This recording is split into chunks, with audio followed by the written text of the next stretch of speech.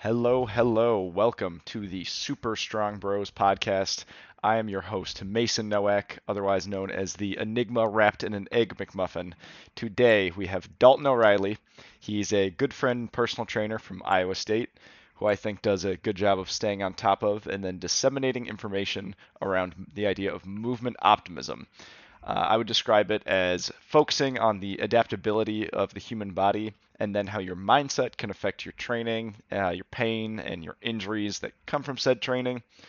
I think it's a good conversation whether you're just a person who likes to exercise or you work with people, especially if you work with people. I think this is a idea you need to have at the forefront of your mind, but I will just let you listen to it.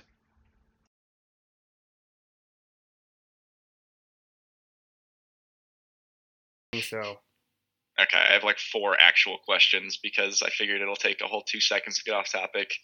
But given that this is meant to be consumed by the masses, tell me a little bit about yourself. yeah, so I was originally born in southwest Iowa in a town called Creston. And then I graduated high school in 2017 and then decided to go to Iowa State. So I was there from 2017 to 2021. Technically graduated in August of 2021 with kinesiology. And then I moved to Des Moines. And then I worked in Ankeny at a gym called Aspen Athletic Clubs. And I did that from November of 2020 as things started to open back up until May of this year of 2022. And then I got married May 7th. And then my wife and I moved down to Florida. She moved down at the end of May. And then I moved down at the end of June. Yeah. What does she do, if you don't So mind me asking? she's a cardiac sonographer, so she does ultrasounds Nice. of the heart. So she went to Yeah. Mercy for 2 years and did that.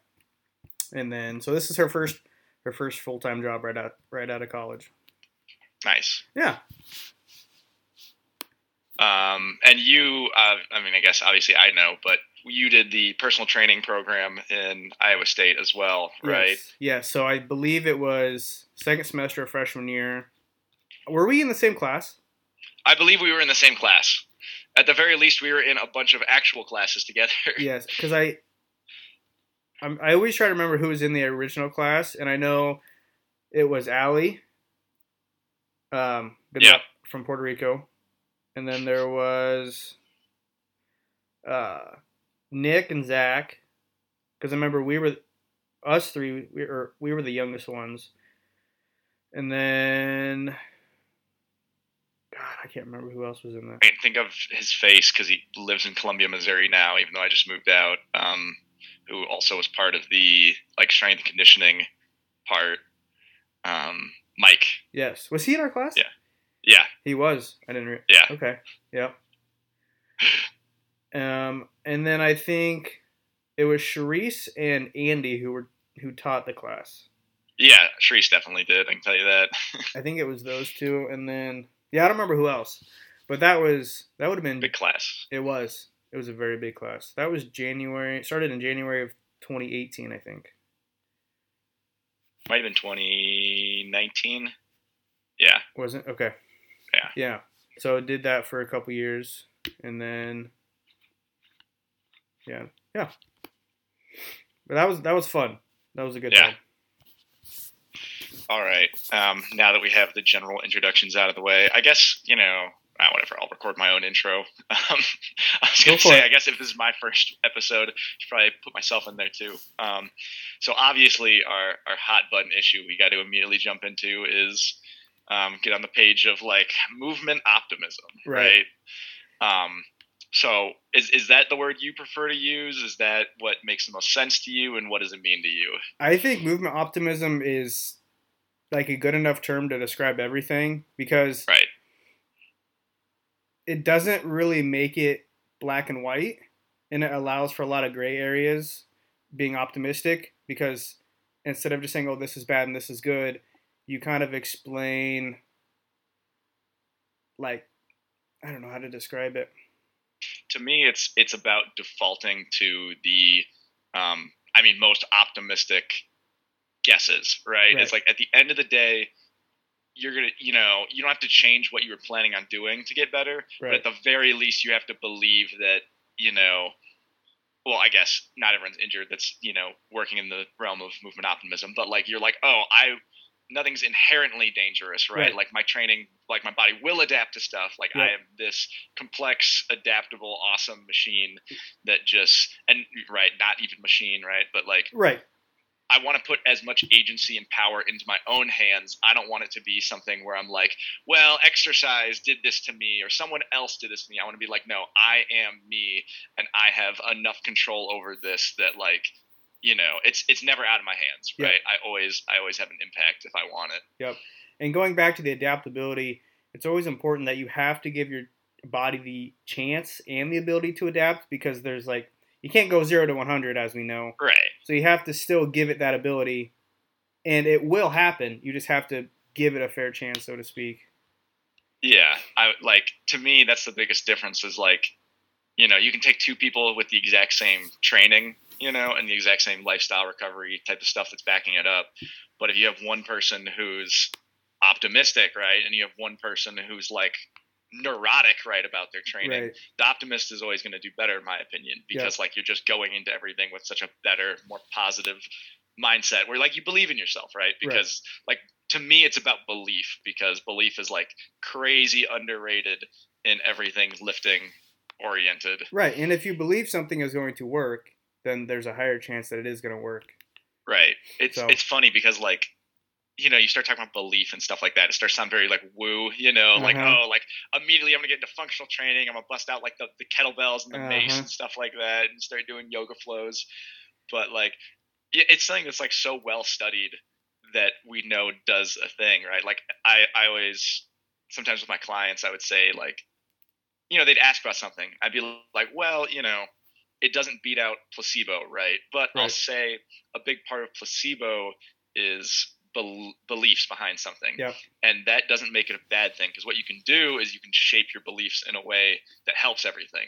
So maybe this isn't a placebo effect that I'm getting. Maybe it's like I'm curating some sort of ritual or belief behind something that it's like, this is the thing that does this to me. Even if it doesn't do anything, it's my designated like, I guess I need a better example, because this, now I'm just like, I'm turning it into word salad. Well, it's like if you buy into your own belief, then, I see what you're saying.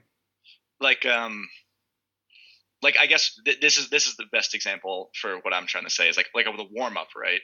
Like a lot of people, it's not the warm up that prepares them for the workout. It's them going, this prepares me for the workout. It's not that like I need to warm up necessarily on a super physiological level, but maybe I need to warm up on a psychological level, and this is my on switch for my training. So it's like even if this doesn't do shit for me on a physiological level, I at least am like, okay, this is what I do, and then I know that I'm ready to go, and like I'm in prepared mode. It's almost the opposite. It's a routine for some people too. Like I know I've went through these weird phases where like when I'm taking my pre-workout, sometimes I take it right before I leave the gym, and then that drive to the gym is like my focus in preparation, and then some people take their pre-workout when they get to the gym. Right. And so even though that like 15-20 minute difference may not make a significant change, it's still like that preparation, that kind of gets them in the mindset too. So for me, it would be like, I remember over like a winter break, I think, it was like cold as hell out, right? So you would just blast the heat, and it was like a 10-minute way to the drive. Like I would throw the hoodie up and everything. I'd blast the heat as hot as I could. So I was like basically sweating by the time I got in the gym. And I just fucking blare music for like 10 minutes, and then I'd get in, then I'd be normal, right? But like it was the belief. But on the even more data side of that, like this is always my favorite study, where they took actual powerlifters, right? They didn't even take like random people out of like a rec center, like the average study. They took actual powerlifters, and they gave them a placebo steroid that they told them was like, they told them it was an instant steroid, which is funny because if you think about steroids for like 2 seconds, you should realize that's totally impossible, right? Because like they're hormones. There's no instant hormone like that either. But they gave powerlifters, so people who probably should have even been able to tell that it's kind of dumb, and people who were already strong and probably had a lot of like attempts to increase their self-confidence in terms of lifting or self-efficacy. Yep. And dudes got instantly stronger. They were taking a sugar pill, and they told them they're taking like freaking turbo D-ball, and they instantly got stronger, even though they were already like really strong dudes. And I'm talking like 5% increase in a max that day. That's right a lot, there too. During the testing. And they kept having them take this. They're like, all right, 6 weeks, and these people just kept hitting PRs like week in and week out. And they test them again 6 weeks later, and they hit even bigger PRs. And I think at 6 weeks, they told half of them it was a placebo, and they let the others keep going. And so the ones that kept going still made more progress. Really? And the people who were told it was a placebo regressed. Yep. They went back to their original levels, which is hilarious to me because I'm like, what, dude, you just did this. What do you mean? Like you changed. knew this was all you. But yeah, like if you can tell me that you can hand someone an instant steroid and they're instantly gonna be better, you can't tell me that all of the other beliefs can't also have that same kind of impact, right? Yeah. And kind of going off topic, but like testosterone, when people take that and they swear that it works, right? I believe a lot of it is they say, okay, I'm taking this for 45 days. I need to perfect every single aspect of my training in order to like optimize this supplement. So stuff starts, their strength. I'm not going to waste my testosterone with subpar training, right? Because they're like, okay, if I'm going to take testosterone, I'm not going to drink while I'm taking it. I'm not going to, eat a ton of food that I don't need to, because then it's going to offset the testosterone. So they try to be perfect for the next 45 days, and they make all these changes, and then they see a lot of progress. But it's 100%. the fact that you started sleeping 8 hours a day, you started eating perfect, you started perfecting all these things, and then they blame it, that's a poor word, on the testosterone. It's like, no, you literally changed every aspect of your lifestyle, but then again, that's not necessarily a bad thing. It's just the fact that you're blaming it on the wrong thing. Right, and once you realize what actually caused it, then it simplifies things, right? Because now it's not the testosterone. It's that it's a thing you can do all the time with your training that you weren't doing previously. Right. Like I see people joke about, and this is kind of the same thing. It's like always after someone gets injured, right? They change everything. Yeah. But a lot of times they just unintentionally changed the things they needed to change in the first place, right? It wasn't that they needed to do a half-hour warm-up every time. It was that all of a sudden they backed off, they basically force deloaded themselves, and they cut their training volume, because all of a sudden their training takes longer and they don't have more time to give up. So it's like a 30, and that's why a long warm-up can be a good and a bad thing, right? For some people, it's a limiter that they need, and for other people, it's just a waste of time that they don't have to waste, you know? And it can go in the same way. It's like, oh, all of a sudden I don't overshoot my shit anymore. I stay at my RPEs. I get more sleep. I take my nutrition seriously. Yeah. And then you're like, oh, well, but I started warming up and I got better. Right. And it's like, well, maybe it was the opposite. Exactly.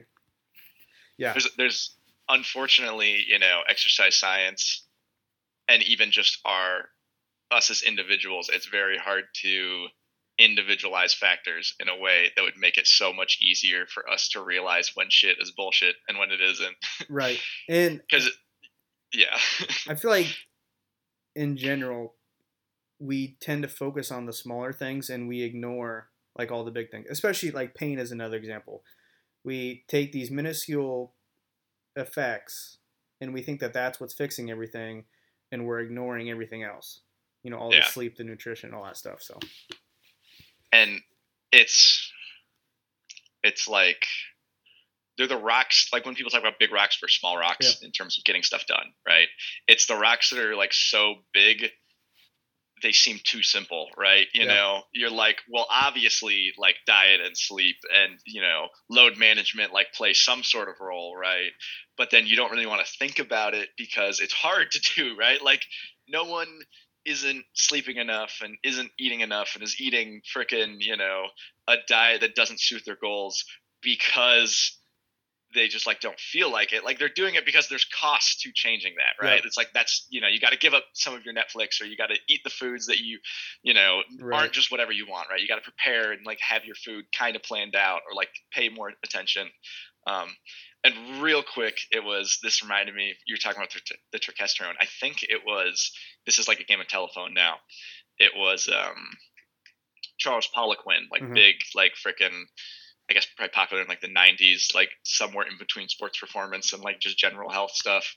I think it was him who said that the first thing he would have people do is change their daily routine to start every day with like a glass of lemon water. Yep. And he was like, lemon water didn't do shit, but every day they woke up and the first thing they had on their mind was their own health, right? They're like, I am getting healthy. I'm drinking lemon water.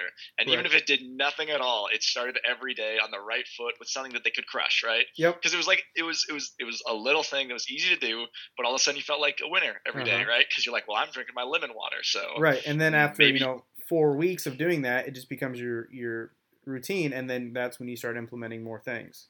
Right, yeah. It's like, well, I drank my lemon water, so I better not eat like 90 plates of nachos today. Like, it just keeps it at the forefront of your mind in something that's super easy. Yep. Like, they could probably, it would probably be a stronger effect if they just like stared in a mirror and like repeated to themselves, like, I am going to crush my diet like 100 times. But that seems silly and no one wants to do that. Right. But the lemon water is super tangible, right? It's something that's very easy to be like, I drank check mark, I did something. Everyone wants something to do rather than just like these things that don't feel like adding stuff, We don't always need to add stuff. We just need to do our stuff better. Right. Yeah. Yeah. Yeah.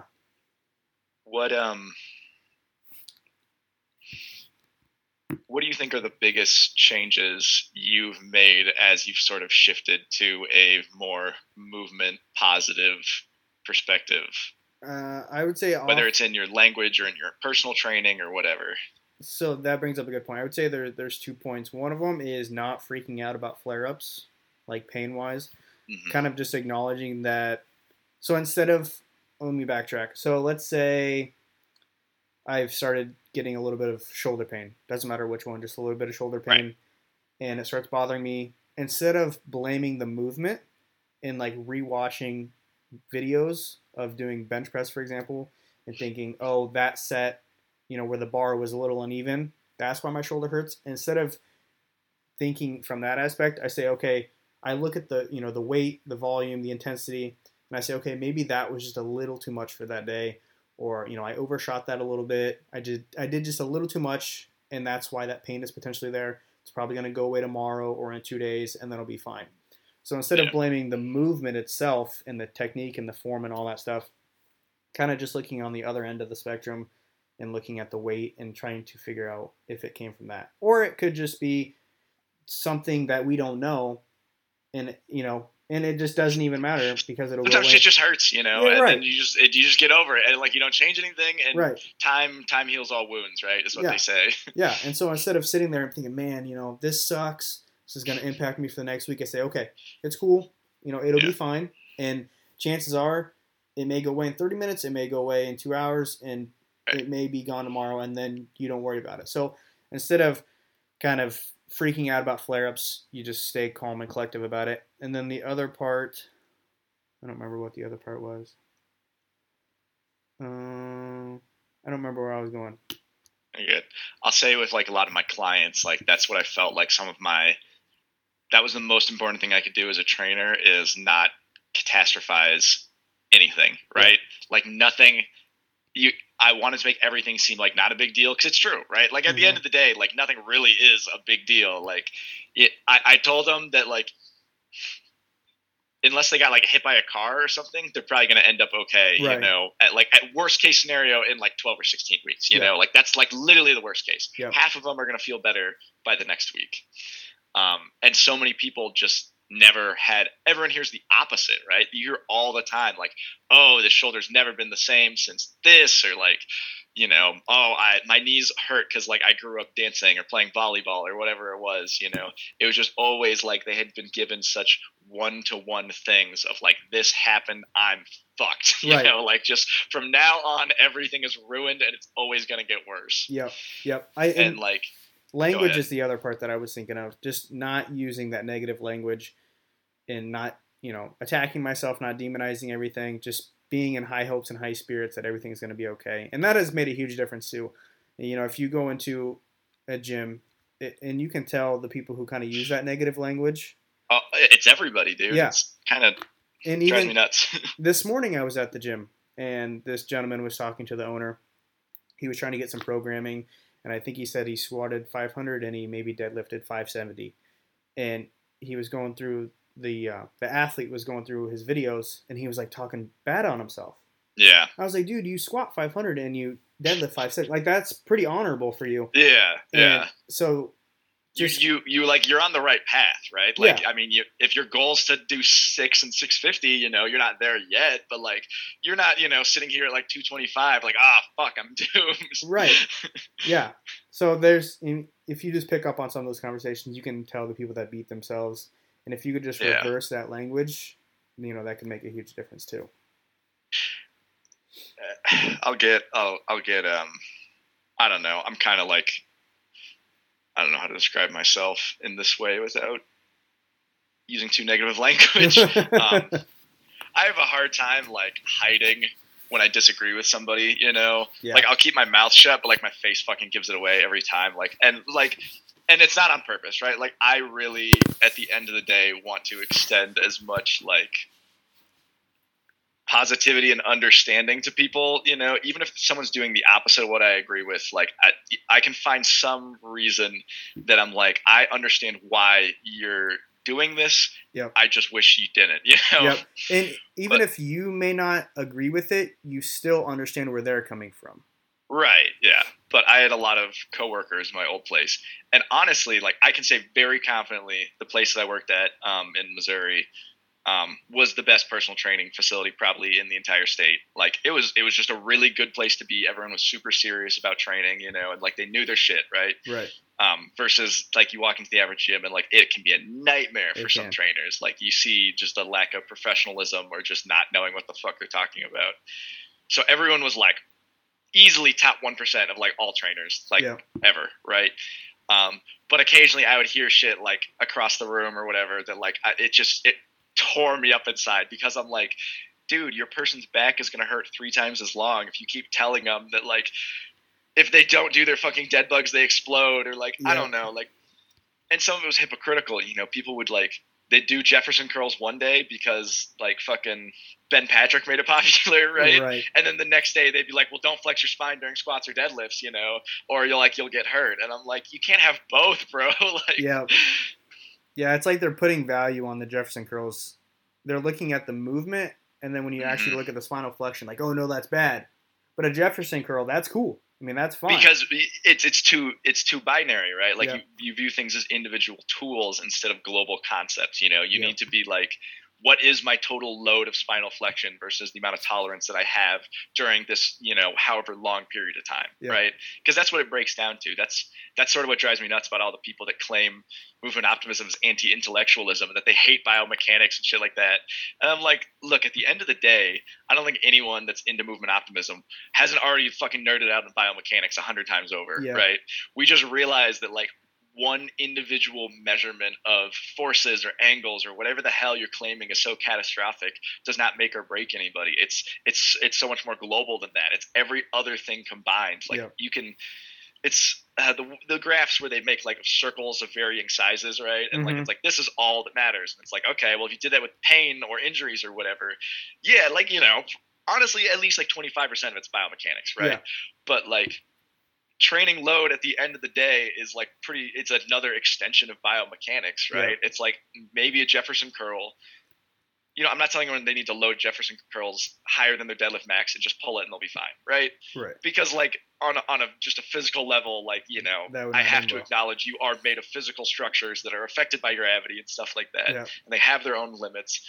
But like, I believe that a human being can adapt to anything, right? I don't want to ever say you can't adapt anymore to something, right? Because there's no point. Like, to hold that belief is harmful to my own training. If it doesn't help me, even if it's untrue, if it doesn't help me, I'm gonna stick with it, right?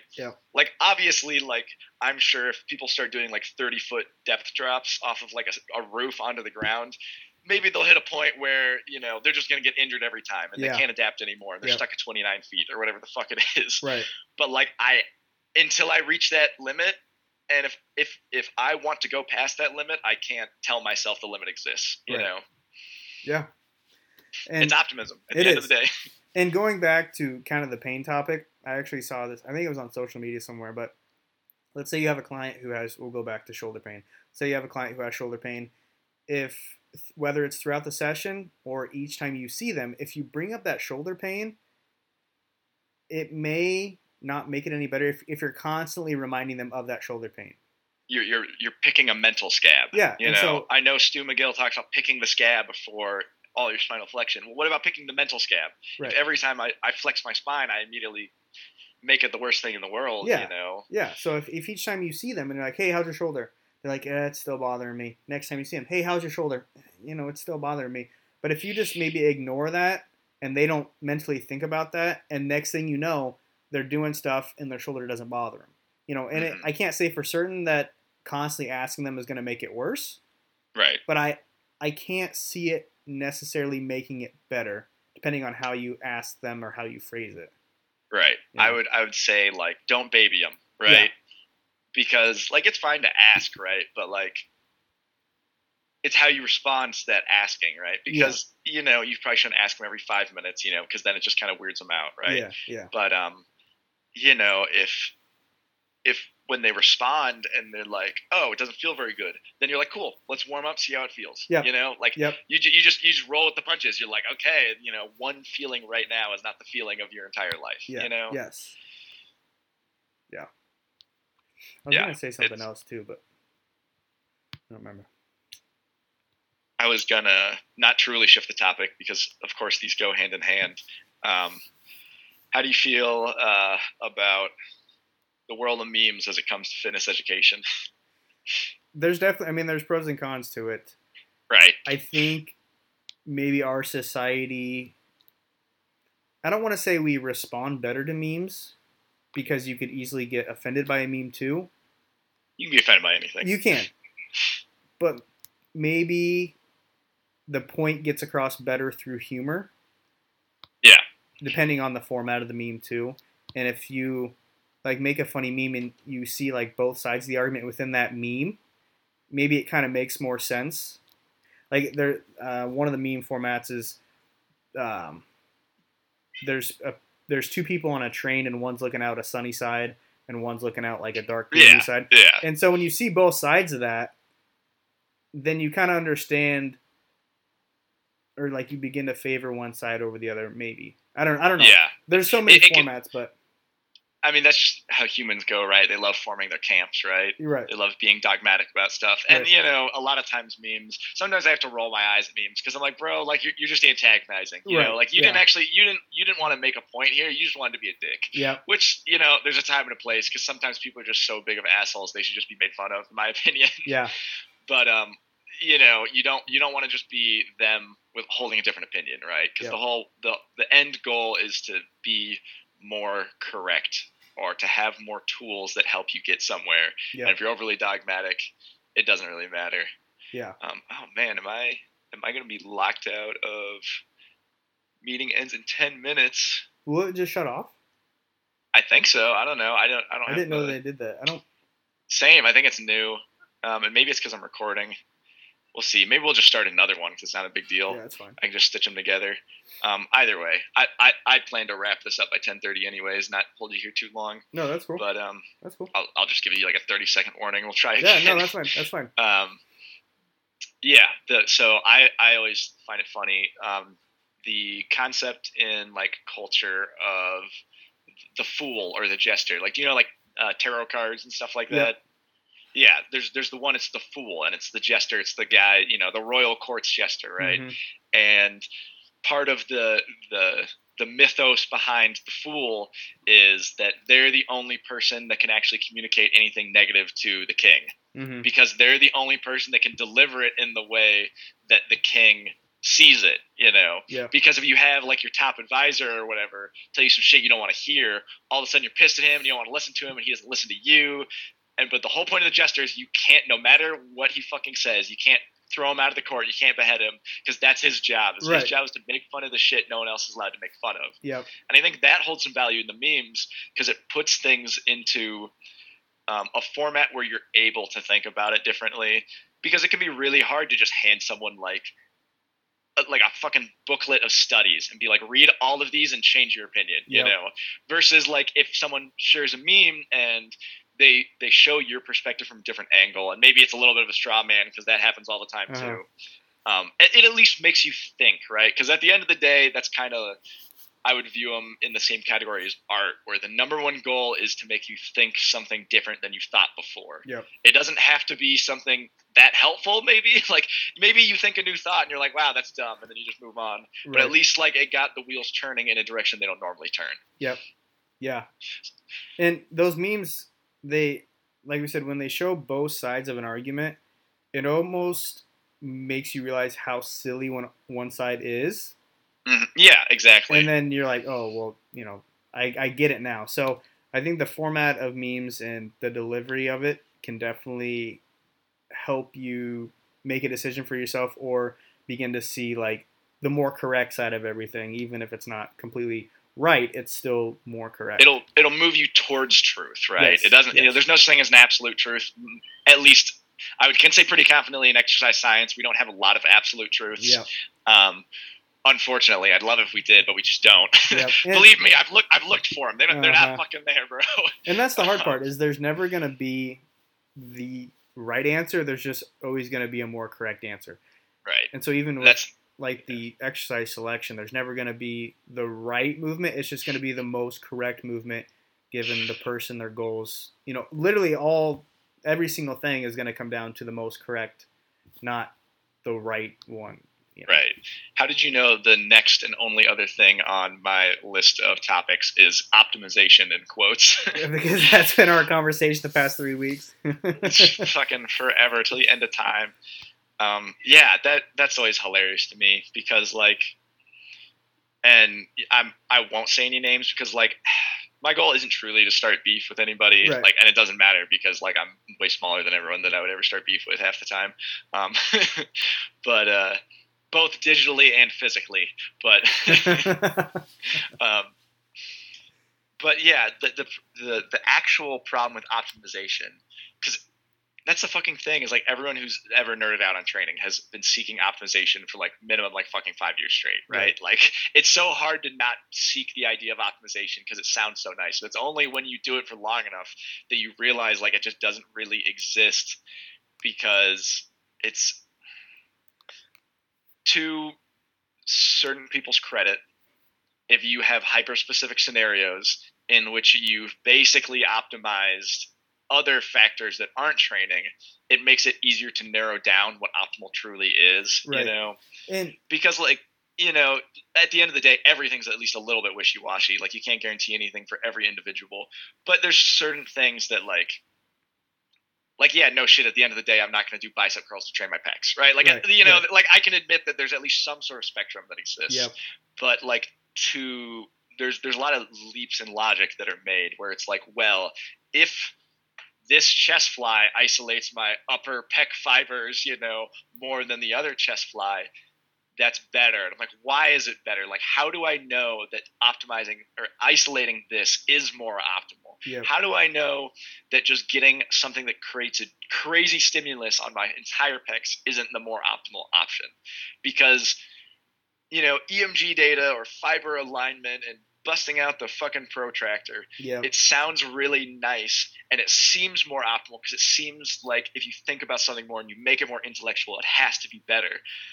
But then you have to, I think there's another step above intellectualism that's more intellectual, where you ask yourself, wait, you know, are the things I'm assuming are better actually better, right? Because there's a lot of things that we assume are better, but it's incomplete. It's not a true, you know, we don't have a reason to declare 100% confidently that is better. You know, like I'm big on like RP stuff, and I think that I've seen a lot of data where you want to take something through a really large range of motion, like you're given muscle, you want to take it through a really large range of motion, and you want it to be like well loaded in the stretch position. And I can't really speak any more definitively on what makes good exercise choices besides that. If your goal is muscle building, I'm like, you need to get a really good loaded stretch and try to get add weight over time, because if you add weight over time, we can guarantee you're probably going to build muscle. Yep. That's really about as dogmatic as I can get. Yep. And I'll even admit that, like, there's plenty of people who have not increased weight on an exercise in probably like 3 years and have probably still put on muscle, you know? Yeah. I think it's a small percentage, but yeah.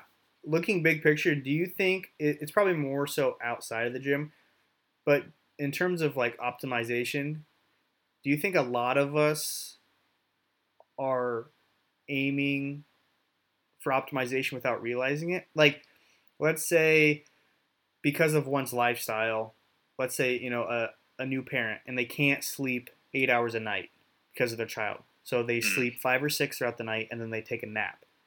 Sleeping 5 to 6 hours a night may not be optimal, but then they're sleeping 2 or 3 hours in a nap, and that is the most optimal that they can get. So do you think that we naturally are trying to be optimal without thinking, if that makes sense? Like, do you think that we naturally, like, I don't know how to phrase it. I'll try to take it and let me know if this isn't the way you were thinking. Where everything's optimal according to your priorities, right? That's always my biggest beef. And it's funny because that's when I was arguing with some of those bigger guys, that's where they stopped responding to me. Yeah. Where I was like, look, like, if you're a bodybuilder that has an infinite amount of time to dedicate to the gym and you already have an infinite amount of resources, like, those dudes are eating meals in the gym, right? Yes, like, they're eating a meal before they work out and after they work out, and they're drinking like a fucking intra-workout shake. You'd be surprised how many like big name fitness professionals, literally their issue is that they are so busy doing their job that they can't eat. Like, the guy at UNC, he's a like strongman competitor, but he's a football strength conditioning coach. Heck, not Charlie Heck, I think that's his brother. Not John. Either way, the dude's like fucking 6'6", and he's like 350, and he's fucking ripped, and he's fucking jacked. He just pulled like 800. It's nuts. But like, he's slamming blended chicken shakes in between his football teams because he literally has 30 seconds to eat before another lift starts. You know, it's like, literally, how long can you step away without everyone or anyone noticing? That's the amount of time you have to eat today.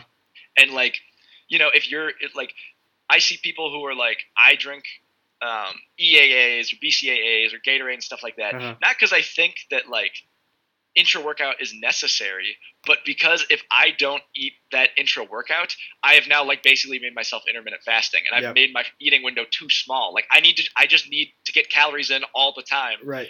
Because I'm so fucking busy, like, I can't eat like 6 meals a day, you know? And so I think it's funny when people act like you can just do like 90 exercise variations for every fucking fiber. Because I'm like, dude, like, have you ever met a person who didn't live for bodybuilding? Which is 99% of lifters, not even just ignoring the general population. Most lifters are people with fucking jobs and families. Right. Okay, we got to start another one. We're on less than a minute. Okay. Be right back. Maybe it'll take me like 2 minutes to figure this out. That's cool. Recording stopped. Okay. Do you want me to leave this one? Yeah, I might have to just start another one. We'll see.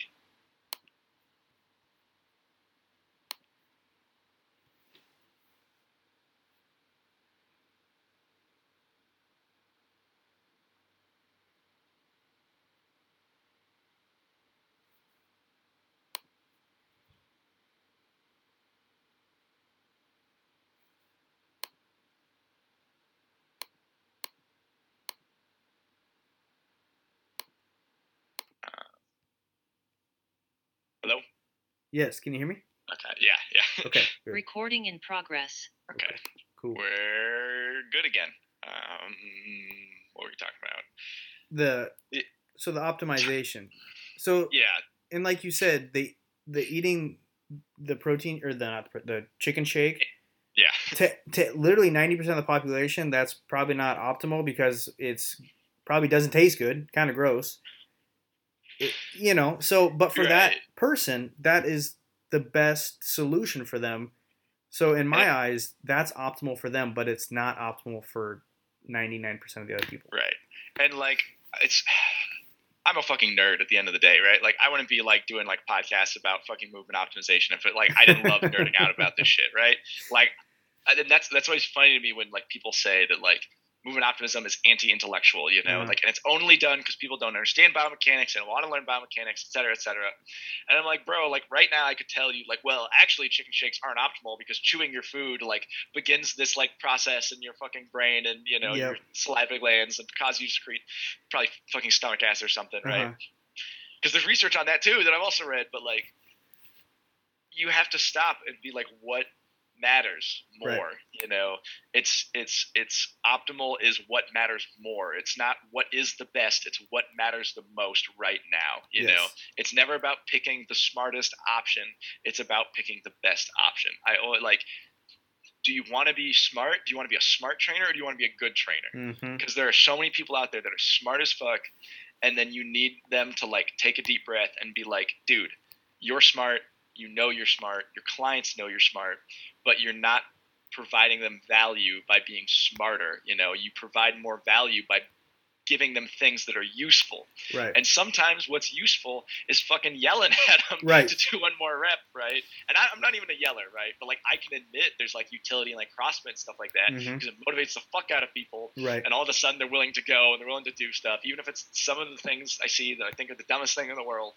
They're fucking doing them, and they're doing them with effort, and they're doing them in a positive environment that keeps them coming back. So, like, even the CrossFit people are better at that shit than I am. And it's probably arguably the opposite of intellectual sometimes. But it works. But yeah, it's like, it's more important.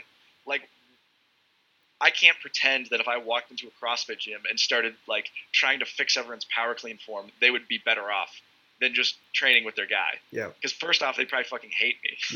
They'd be like, this guy sucks. He's a nerd. And he's just nitpicking my shit when I just want to, like, you know, fucking do sandbag throws to, like, puke. And like you said, a lot of it can just be that group atmosphere, and, you know, what they're already doing is working. It may not be the most perfect thing, but they're there. They're putting in effort. They're around people they enjoy. They're having fun. That is a lot more important in that scenario than perfecting what they're doing. It's funny, like, in the strength and conditioning world, it's the most... Everyone in strength conditioning thinks they're, like, a fucking psychology master, which I'm not. Like, that's by far my weakest shit, is, like, I wish I was a better person-to-person type skills and stuff like that. But, like, they're so big on body language there. And they'll be like, never cross your arms because it's closed-off body language. Every fucking strength coach over the age of 30 says that, and they repeat it like it's the worst thing in the world to cross your arms. And then, meanwhile, they're huge assholes to their kids, so their kids don't even listen to them. And I'm like... It doesn't matter if your arms are crossed. Your kids aren't open. Like, they say it's because it closes you off, right? I'm like, your kids are closed off to you because you're a dick, dude. Like, it doesn't matter where your arms are. That's irrelevant. It's one of those things where it sounds nice because it's super tangible and it's very black and white, and it's like you can find fucking research behind it. And it's like you have to ask what's more important, you know, like your arms being crossed or the fact that, like, all your kids hate you. And there's even some things, like, when you're sitting in a chair, you know, like, even your body language, like during an interview. They're like, you should be like this, and you should lean forward a little bit. And you shouldn't cross your arms, you know. And that stuff always, I'm just like, I can't be bothered, you know. Like, I don't want to waste any energy thinking about that because it 99% of the time doesn't get me anywhere. You know. And once you get nervous or whatever, you're gonna go into your natural tendencies regardless. So, and I know that's more so in an interview, not the athletic setting, but sometimes, I don't know, like, or, like, well, okay, more personal pet peeve. They'll be like, don't cross your arms. I'm like, well, bitch, it's cold in here. So. And you do it without even thinking, you know, you start doing that stuff. I don't have anywhere to put my hands. Like, give me a fucking stopwatch or something to just stare at, you know? Or your hands in your pocket, you know? Well, you can't put your hands in your pocket either for the same reasons. I don't know.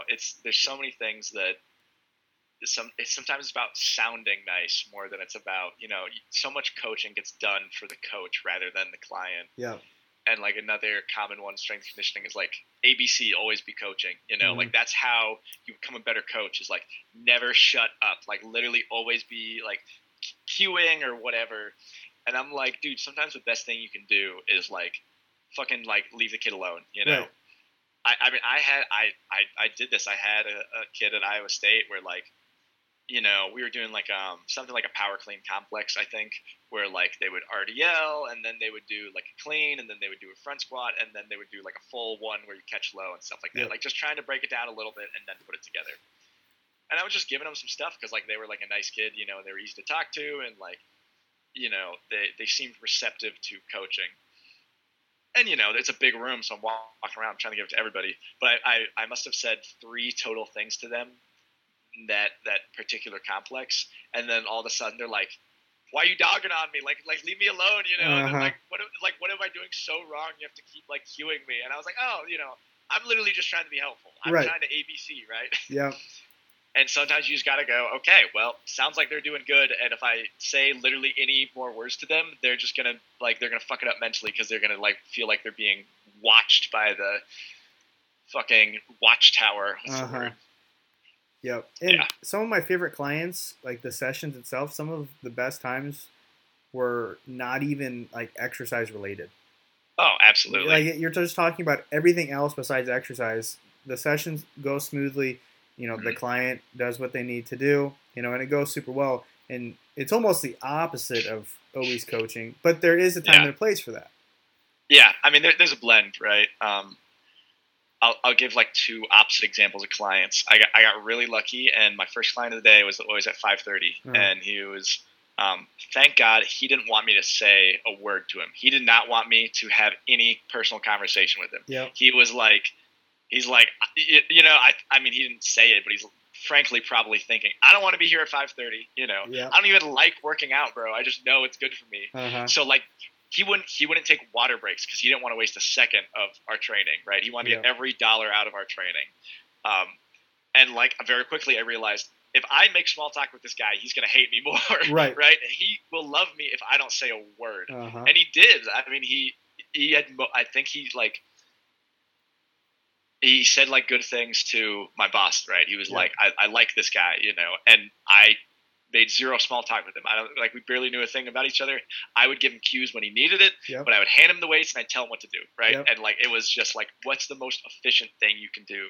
And that's another thing off optimal is like, how optimal is it to spend an hour teaching your fucking special fiber pec fly during a training session, and how optimal is it to make that person do as many hard sets of fucking incline dumbbell bench press, you're just going to turn them away.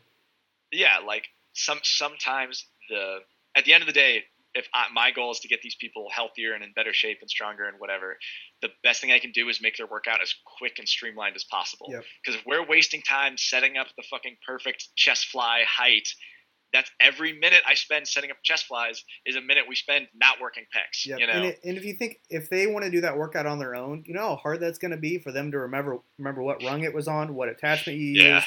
And let's say that attachment or that cable pulley is taken. They're screwed because they think that's the best one to do, and they can't do anything else. I worked in a private personal training facility, so they couldn't even come in after hours. They would have to go do any extra workouts in another gym. So like a lot of times I was trying to teach them stuff I know could be easily replicated, right? Like a lot of exercises would be way better on a cable stack or on a machine or something like that. And I didn't do it. I picked the dumbbell variation, which I think is like objectively worse. But what it meant is we never had to wait for that machine. The setup time was like, setup time eventually became more important than anything else, right? Because I'm like, how much work can we fit in our session? So I had that guy who didn't want to hear a word. And I had a woman one of my favorite clients, by the end, like we worked together I was only there for a year and a half. So max, we worked together for a year and a half. And she wasn't really working out before. She had a good history, but by the end, she was able to do like 6 chin-ups, which is like crazy for a soccer mom in the most nice way. Literally every week, and we talk about how her kids had soccer. But like by the end, she could do freaking 6 pull-ups and like do sets of 15 with her body weight on deadlift and shit like that. And impressive. We were doing 3 half-hour sessions every week. And, she was just a person who had everything else to do. To me, that's impressive as fuck. She was a hard worker. It was awesome. But like, we'd shoot the shit. Like she to get a little bit more specific, she had like something kind of asthma-ish, right? So we couldn't really push the pace as hard as like maybe some other people would. So we would shoot the shit in between sets because we had to rest completely between sets. And it still fucking worked. Yeah. You know, like, you just have to look at each individual person. Be like, some people need to vent to you today, and they don't even need that crazy workout. They just need to move their body and like get their mind off their day. Yep. And other people just need to be brutalized every time they come in, like That's fucking true. throwing them in the wood chipper. Yeah, you have to match their energy, both the person and almost session to session. Yeah. Because like you said, that 5:30 person, he's probably like that every single time, you know. Then there's some people who they have their down days and they have their up days. So it kind of, you know. I'll even talk about that woman. She had 3 times a week, but 2 of them were in the morning and 1 was in the afternoon. And she wasn't a morning person. So Monday, Wednesday, I did not say half as much as I said on Friday. Yeah. Monday, Wednesday, we came in. We kept exercises like lower total load, if that makes any sense. So like we would do deadlifts on Fridays and say goblet squats on like Mondays, solely because we didn't need as much time to warm up. I didn't have to worry about her like having to focus on technique very much. Like I gave her the simple stuff Monday, Wednesday that was done with a little bit lighter weights. And then on like Fridays, it was our heavy day because she was like in the zone more, you know? And she probably looked forward to those Fridays too. Right. And to me, that was the most optimal way to do things. It was like, this training split isn't based on fucking recovery times and muscle groups. It's based on, I don't like working out at 8 a.m. You know, it's like sometimes that's the most optimal thing. And yeah. Well, you want to do like a social media plug or something like that? Should I direct people to your fitness account probably? Yeah. I've went through a lot of phases with that account, and now it's mainly just a training account where I just post. Well, maybe if you just want hella likes on your training account, I'll plug you anyways. Because I'll definitely bring you back on, because I know that we're fucking DMing each other all the time, stupid memes and shit. And, I'm sure we could do a million 45-minute ones just based on the flavor of the week, right? So you're at O'Reilly Fitness. I don't know how someone would spell this any other way, but it's literally O'Reilly Fitness. Yep. That's the training log. It's the meme dump. It's everything important. What's Instagram for besides memes and watching your strong friends lift weights? That's about it. Right? I don't know. I cannot name a better use for it.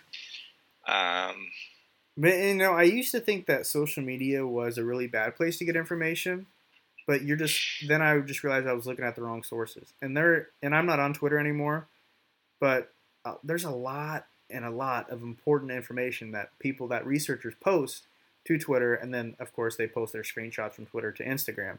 Right. So if you're looking at the right sources, I've learned so much through social media, whether that sounds good or bad. Yeah. There's just so much content on there, Yeah. I'm the same way, right? Where like I'll tell people every day, like read as many books as you can on training. Like even if they fucking suck, they're probably better than they're beating the average, at least probably on social media posts, just through barriers to entry. Although ask me for recommendations if you're confused, and then you won't have to read a book about keto and kettlebells. I don't hate kettlebells. I've dogged kettlebells twice now, but I don't actually hate kettlebells. Yeah. They're just they don't go that heavy sometimes. Yeah. I have the Mike Bartos power pin. It's a plate loaded kettlebell swing. And that motherfucker deadlifts like 850 and he like does half of his training volume is those fucking like 200-pound kettlebell swings. Yep. So I can't say kettlebells don't work. I just average gym, they go up to like 30 pounds. And I'm like, cool, you're way stronger than 30 pounds. Right. Either way. Yep. They do have their limitations, but. Yeah. But yeah. God, what was I talking about for kettlebells? Books. Yeah, I would agree. There's so many people on social media that post awesome content. There's just also a lot that don't. Yes. So, on the off chance anyone ever listens to this that isn't already following me on social media at Mason the Neck on Instagram, go there. I'll repost good shit all the time. I'll occasionally post good shit of my own, but like I've learned so much through social media, which sounds bad to say, and I hate saying it, but it's so true. There's some people that like, at the end of the day, social media is a way to disseminate information, and it's up to you to whether or not they're a good source or not, Yeah. And at the end of the day, if you want to get stronger, you're going to have to learn to turn that BS filter on anyways. So yeah. There's so many sources, and it's so easy to get caught up in the information. Like, I think one of the biggest topics that I see through various accounts is posture is one, anterior pelvic tilt, pain in general. Those three topics alone could generate so many avenues, so many opinions, so many experiences, so many beliefs. I'll tell people to stay off the Explore page. The Explore page sucks. That's people just gaming the algorithm. Follow us too, and then when we post somebody, you can follow the people they post, and then before you know it, you'll be following 2,000 people just like I am, and you have way too much shit on Instagram, but like half of them are fucking gold. So right, yeah. But there's so many topics that out there, and the tricky thing is, it's hard to get people to change their mind over something like posture. If you say posture doesn't necessarily matter as much as you think it does, that is not going to go well. Dogmatic stuff, like, it goes down easy, right? Like, It's very easy to drink the Kool-Aid of something that someone says, this is how things go. Have you seen the Elite FTS t-shirt that just says, it depends? I don't think so. Well, that's sort of like, that's the meme in strength conditioning. It's like, you cannot ask a strength conditioning coach literally anything without them starting it with, it depends when they answer, Like, you ask them what they had for fucking lunch, and they're like, well, it depends on, But, like, honestly, like, if you know anybody that's you're using as an intellectual source for probably any topic, and they don't say it depends, like, pretty often, you should be, like, kind of concerned. But especially fitness, like, it depends is like, it's a joke. It's so fucking true. Like, you just cannot escape. It depends. yes. It like you said, if someone can formulate like the most perfect answer every single time, they're probably only looking concerning. one way. That's so concerning. Yeah, and even like throughout this, we may like think one way, but we see someone else's perspective, even if we don't agree with it. Like I said, like, it depends. Sometimes doing one set to failure of incline dumbbell bench press is the best when you're doing half-hour training sessions, like my clients were. And sometimes spending freaking 3 hours in the gym hitting every fiber of your pec to exhaustion is optimal. I will admit there are times where that is optimal. It just it may be optimal, I'll say that. But like, just to like make everything so dogmatic sucks ass. It drives me nuts. My biggest thing is, let's say you have that incline dumbbell bench and then you have all these chest flies. If you were to look at the baseline of each movement and then compare it like 6 weeks later, like, what would be the true difference? Right. Because it's not going to just come down to the movement. It's going to come down to their sleep, their nutrition, their stress, their beliefs, their intensity. So one person could be doing cable flies terribly, and someone else could be doing the incline, and they're going to go completely different ways because it comes down to everything else except for the movement sometimes. Yeah.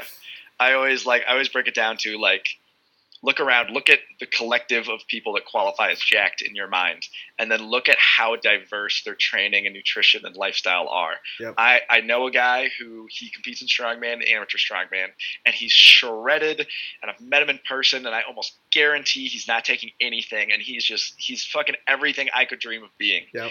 And the motherfucker sleeps 4 hours a night because he works a crazy job, and he cares about his family, and he has to do all his training before they even wake up. So he's training at like fucking 4 or 3 a.m. just to get it out of the way. And he's doing these insane volumes that I think are nuts. And I think, like, literally, I think it just borders on masochism, Yep. And it works for him. Oh, and also he doesn't eat carbs. He doesn't really believe in like carbs either. Yeah. And I'm like, look, dude,